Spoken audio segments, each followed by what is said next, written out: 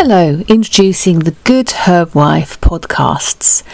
In this, Kym Murden, I'm a herbalist and storyteller and a bit of an edge dweller and a bit of a web weaver. I'm going to record various stories and essays and insights. So I hope you enjoy listening, and you're welcome to share and think of making donations to keep my work going if you find it of something that feeds your soul, maybe. So thanks for listening, and the episodes will be coming shortly. Hello, it's the Good Herbwife podcast here, and it's Kym Murden, and today I've got an essay that I wrote in May 2020, albeit I am now offering it up in early June, and it's called Growing Up. To be fully alive, we have to court death. Listening to the news is a very depleting experience in these days of COVID, not because of the endless death counts, sad as they are for everyone touched by those who have died. Is this truly new news? The industrial style of number crunching is devoid of heart, but more troubling is the perpetuation of the limiting perspectives on the epidemic that is promoted by journalists motivated by energies that seek to stir shame and blame. What if this unconscious viral protein is asking more of us than adhering to political allegiances or being wedded to one type of belief system, educational outlook or medical understanding? While the discussions and analysis within those terms is very important now and in the years ahead, it's not my focus here. Rather, I want to muse on why the approach is so depleting and antithetical to the forces that serve life. Indeed, the terminology used tells us much. Lockdown, a term of imprisonment. And as for the virus, we hear calls to fight a war against its devilish ways. Such terms seek out adversarial mindsets and promote once more the unhelpful separation of humans from being part of nature. And as for the words stay safe, that has become fast a lazy trope.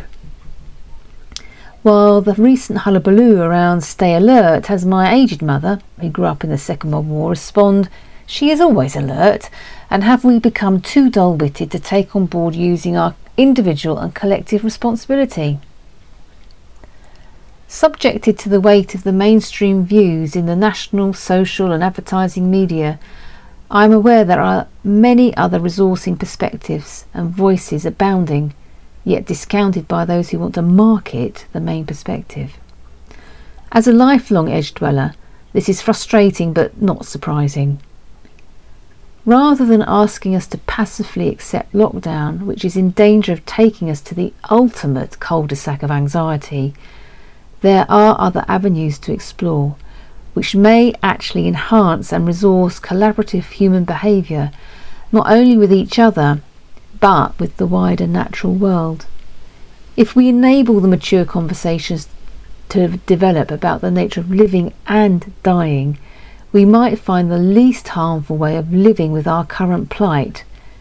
Thankfully, in the last few months, this has indeed been the shape of conversations many of us are having in our ordinary everyday ways, where questions are explored in ways so different to the stifling groupthink of the digital media world.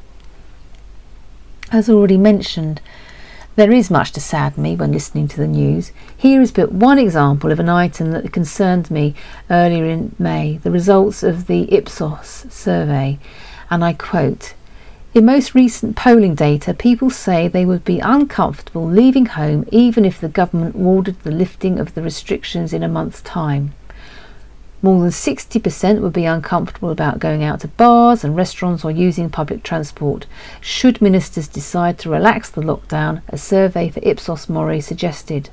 More than 40% would still be reluctant to go shopping or send their children to school, and more than 30% would be worried about going to work or meeting friends. And worryingly, experts have been struck by how compliant the British public have remained. I obviously have a caveat. Early in June we've seen extraordinary scenes out on the beaches, and the unfolding picture of what happens with the primary schools, years 1 and 6 returning. However, anyway, the results of this survey got me pondering on my dog walk of that day about the passivity of our current lifestyle, the laziness that someone else will take responsibility for our governance, health, education, etc., etc. And of course, in that mode, we can easily sit there having endless opinions and indulge in blame, wanting mummy and daddy or the state to sort it all out. In this, there is a bigger story revealed. For that, I need to recount what was said to my sister at our father's funeral. She was 18, and one of our father's friends said, "Don't let death make you frightened of life. Don't let death make you frightened of life." Wise words indeed, and the kind of words that those of us who are prepared to try and be elders in society need to voice and share. I am forever sharing with others that life and death are holy twins and sacred notions, just as love and grief, joy and sorrow go hand in hand. If we are prepared to take these sacred, and yes I mean sacred, notions to heart, we come to an honest, strong, yet vulnerable understanding. In the title I say we need to court death, but I needed to catch your attention. And by this, of course, I don't mean we recklessly go out and seek our annihilation. The nihilistic frenzy of people usually seek, when they seek out these high risk and addictive activities ranging from excessive drugs and alcohol and everything else in between to violent sex, is invariably found when the sorrows of dying, death and grieving are not given a room in the house. If we meet these events with the view that they are initiations to something larger than us, and engage with the forces of life and death, creation and destruction, we find resources that enable healing through sorrowing, and thereby more life rather than a life of angst-ridden non-living.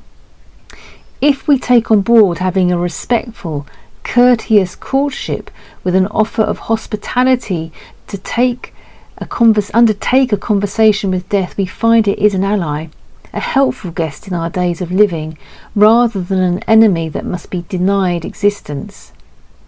If we deny its existence, it invariably goes on to haunt out our every move, or as Jung said, what we resist persists. Embrace it and it will dissolve. If you are expecting me now to give you a handy 5-step program on how to do this, you will be disappointed. Aside from the fact I have never been one to pursue such guidance in those self-help how-to books, whether they be about child rearing, how to beat cancer, or stay positive and be rich, etc. Such books come out of a culture of consumption, and with notions that, like machines, we just need fixing. Invariably the author has a PhD or some guru status, whereby the insights of their personal story get sold to the rest of us as the expert advice. Such sales pitches displace and diminish people from trusting their own hard-won insights wrought from their everyday lives. That is why I'm going to ask you to undertake your own labour, to go into the venture with a notion of service to your own days of living. For is that not what we all do with all other areas of our life? We need to find our own ways, earn our own embodied understandings. Then our endeavours can serve those of us, those who most need it and those that love us, and will follow where we have left such mentorship. To understand the notions of courtship, I would recommend conversations with those of us who have engaged with the sorrows of life. Maybe we have followed a loved one to the threshold in their dying, or we have had to wrestle with our life limiting illness or the shock of a fatal accident, and we all know there are a myriad of other ways that life ends. Within such people one finds an embodied understanding rather than an intellectual exercise that our living is not a given. This does not mean one becomes an anxious, gibbering wreck, nor a headstrong daredevil. No, for me and those around who connect with this perspective, we see it as an invitation to wonder more at the miraculous treasure that is life, and an honouring of its fragility and complexity, as well as being a freedom from massive cultural, political and medical illusions. Rather than trying to deny or outrun a natural given, such folk, I find, tend to be humble yet wise in the face of the nature of things, and the most resourced and clear-sighted people to have around in any time of need. And these qualities of being, I observe, always flow more easily, calmly for those who work and or live close to the land and animals. The seasonal rhythms of nature bring invariably a humbling perspective that we are all part of a great cycle of life, and we are all alive today because of the many, many women and men who have lived and birthed and died before us. Death is never unexpected, sudden, or before one's time, and certainly is not new. Yet those who use such phrases have slipped into a delusional assumption there is always a tomorrow. It is an unhelpful, limiting stance, upholding as it does the isolated and arrogant notion of individualism.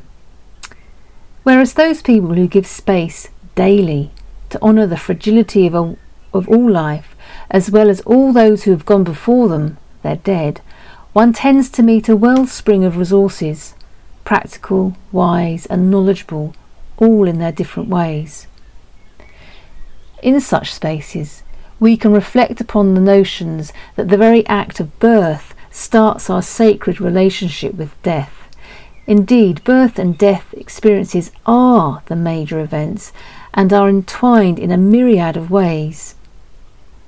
As a woman about to give birth, I had a profound moment of insight, surrendering to the reality I could live or die in the act of bringing forth new life. And those that have been with the dying know what a long and arduous labour it is, or can be, akin to the months of pregnancy and birthing, but where a person is disengaging from a physical, earthly existence rather than arriving in this realm. Both events at the beginning and at the end of life are thresholds, initiations, and of great power. Spaciousness around these profound events also brings realizations that for anyone to be alive, other beings will have died. When we allow ourselves to connect with the forces of nature, whether as physical or biological realities, or with regard to the changes in our life circumstances, the countless daily events that involve letting go of or adapting perspectives, behaviours and more, they show us that this ebb and flow of life and death, creation and destruction, is a constant, and not just one big event awaiting us like the Reaper waiting grimly. And for those of us who are courageous enough to take on this dance, this courtship, this moving aside of the veils, a deep well of resource can be drunk from. You see, we know, while it will not magically protect us or make things easy, good or well when we travel with dying or death, it will provide us with great resource, out of which many alchemical gifts can and do arise. Often it has been in my years of challenge that I've turned on my tongue Shakespeare's sonnet, "Love is not love, which alters when it alteration finds, or bends with the remover to remove. Oh no, it is an ever-fixed mark that looks on tempests and is never shaken. It is the star to every wandering bark." The current epidemic, which has created an over-anxious fear response that privileges COVID over and above all other forms of illness, has a problematic consequence. Don't misconstrue me here. I'm not denying the serious nature of the virus. One of the unintended consequences of the fear-driven messages of the government speak means we have turned a blind eye to all the other forms of dying and death going on right now. never mind all the other diseases that are manifesting but not getting relevant treatment. So while there has been a collective fixation on the daily COVID death numbers in the briefings, was there ever a consideration to list all the other deaths occurring? Or does, for example, a friend dying of cancer not count when he dies in these days of pandemic? Or what of the family who are dealing with a young man or a husband who has taken their own life? Or the couple with a stillborn baby? The examples are endless. And what of those who have died, say, in a care home with dementia, and their loved ones appreciate the arrival of death as a blessed relief and the natural conclusion to that unique life lived? Thereby they have not got lost in the disabling distraction of blaming, rather the path of love is followed, leading to the shores where sorrow can be honestly met.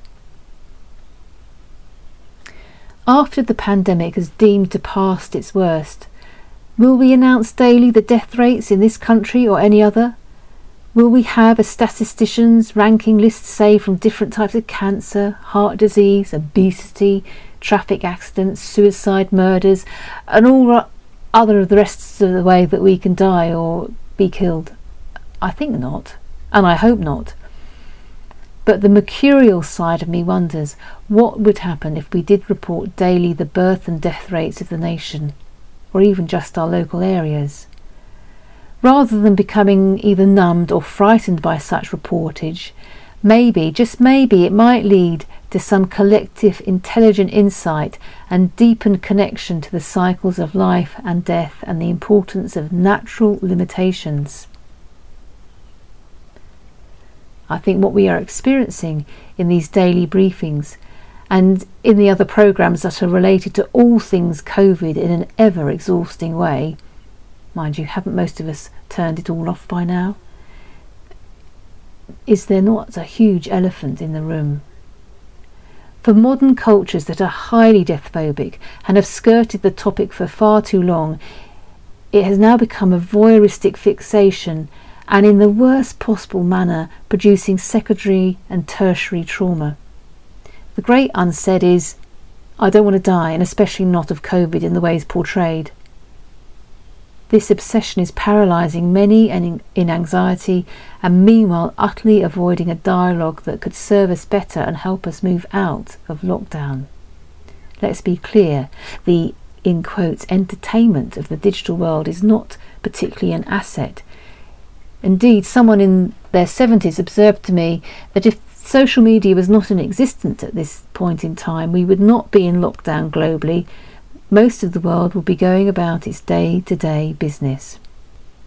We have created and fed a virtual monster where it is much harder to deal with the anxieties about something that might happen. This is why lockdown is proving hard to unpick. Yet I maintain this is exactly the moment that those of us that have gathered the insights of lived experience into some practical embodied usage must speak out. In the moments of real life challenges, we do have the skills, resilience and problem-solving capabilities to do what is required. In fact, it is in the face of life's challenges where we actually grow into our humanness. In contrast, the peddling of the all-round cotton wool safety notion is more to do with organisations watching their back in light of the blaming litigation culture. It will be our undoing as a human race if we don't start to reorient ourselves with regard to our place within nature. I need to come back to that phrase, courting death, in the sense of giving it attention. Having arrived at a place where in my living days I pay attention to the only inevitable thing of my life, that I will die, I find an appreciation for the words of the old sages who say in a variety of ways, die before you die.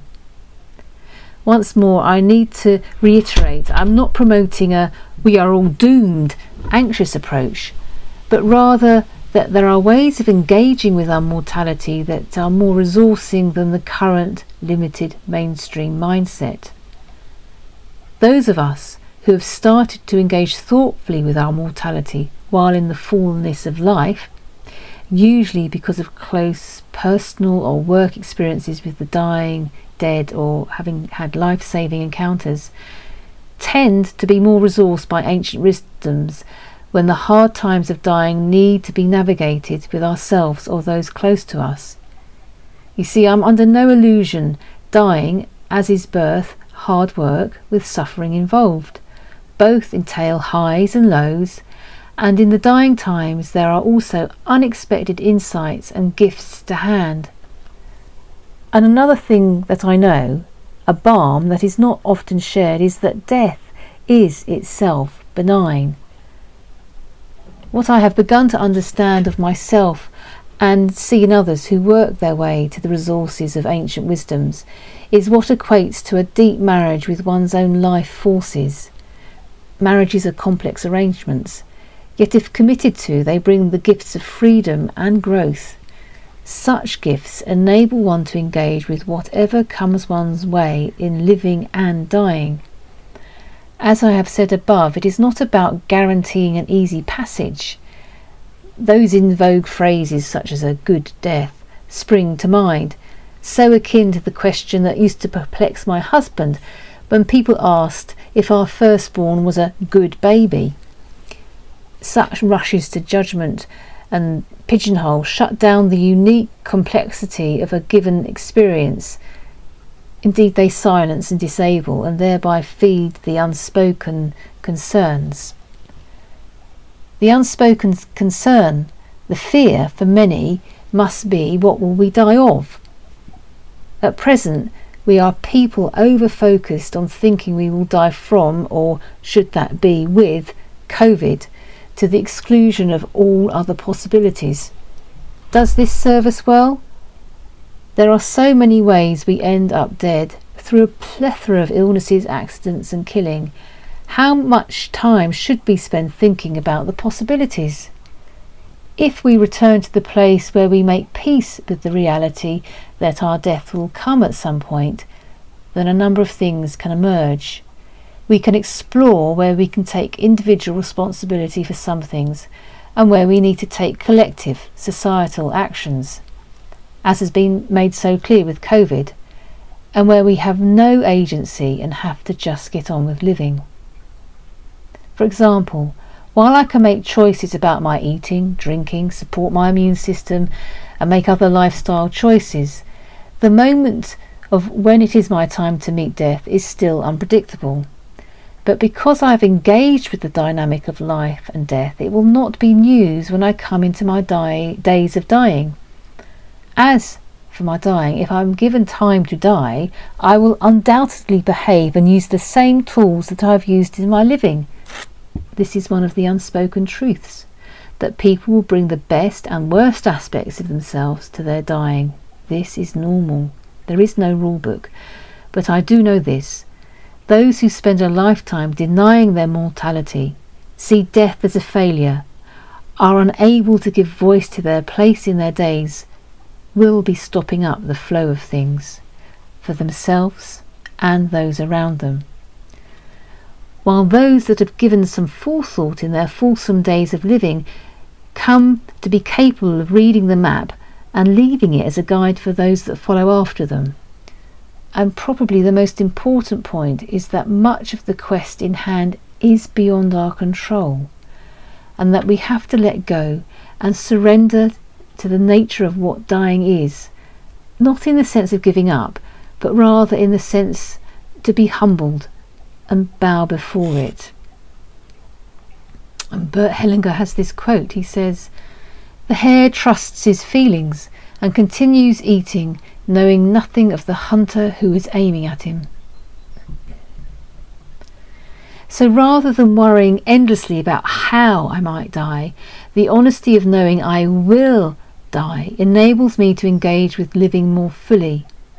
But I will be honest, the aspect that concerns me most will be the environment of my dying. I would hate and be frightened to be in the situation where medicalised procedure and protocol overrides humanity, and therein lies another exploration of how we have given the days of our ending over to people beyond the home and family, to whom we have given the title of medical professionals and experts.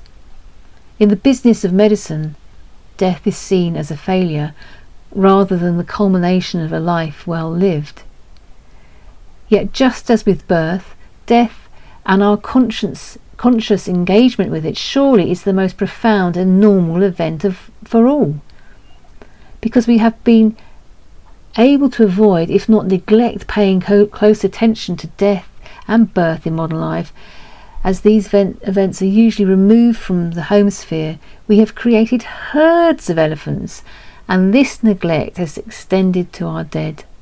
The message being akin to, if death is a failure, then the dead are not worth connecting to. We need to court our dead too. Much of this essay has focused on the all-consuming anxiety of an individual's state of being, but I would suggest that much of this death-phobic anxiety arises out of the collective neglect of our dead. Think of all the phrases, dead and gone, life goes on, the world keeps turning. However, if we make a joint marriage not only deeply within ourselves with regard to our mortal days, but also reach out to those who have come before us, we will find, especially if we have not done so before, a great connection to the ceaseless cycle of life. We are alive for a short time, and then we will join all the other life forces that came before us. And I leave it to you to ponder on what ways that suits you, whether it's in terms of returning to the atomic elements or weaving it into your own given belief system. Such musings, though, humbly and peaceably put us in our place as we tussle with the conundrums of our living days. And Bert Hellinger also says, the victory of life over death leads to the desolation of the earth. The victory of life over death leads to the desolation of the earth. Currently, I see our society backing itself into a cul-de-sac of epically unhelpful human behaviours in the face of COVID. The virus is not the major problem. We are. We are eating ourselves up in anxiety because we have neglected the dynamic relationship between life and death. Never mind how we have forgotten how to attend to grieving and sorrows in the midst of life. And by misunderstanding them, we diagnose them as depressions that need medicating, rather than them being a journey, a labour of love that makes us fully human and enables us to grow up. In our days of breathing, if we allow a courtship to develop of what it is to be alive and what is the place of death, we may find ways to create different ways of being for ourselves, individually and as collective humans, and I dare say it, within our place on earth. We will actively take care rather than passively stay safe. If we engage authentically with our own mortality, I know we can then be of much more help to the dying, the grieving, and calmer about death. The skills to be alongside others in their days of dying or grieving becomes a loving act, uncluttered by our personal agenda, with the capacity to connect and draw upon a deep well of resource.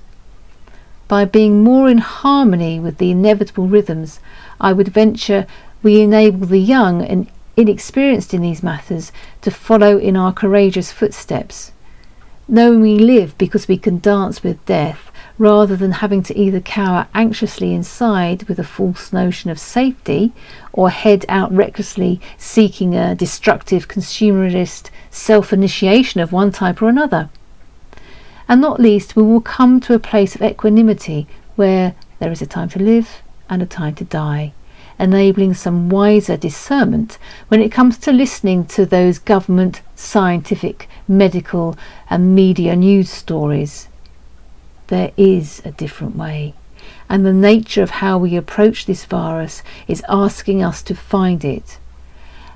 And when we do that, we will find a way beyond our current human predicaments. Thanks for listening to my podcast. I hope you enjoyed it. And if you're interested in hearing more, please look out for my podcasts, look at my YouTube channel, Lewis Herblist and Storteller, and maybe you'd consider either making a donation or a subscription to help me continue in my work with all things story and herbal and the web weaving of life. Thanks again for listening, and look forward to touching base with you again. Bye bye.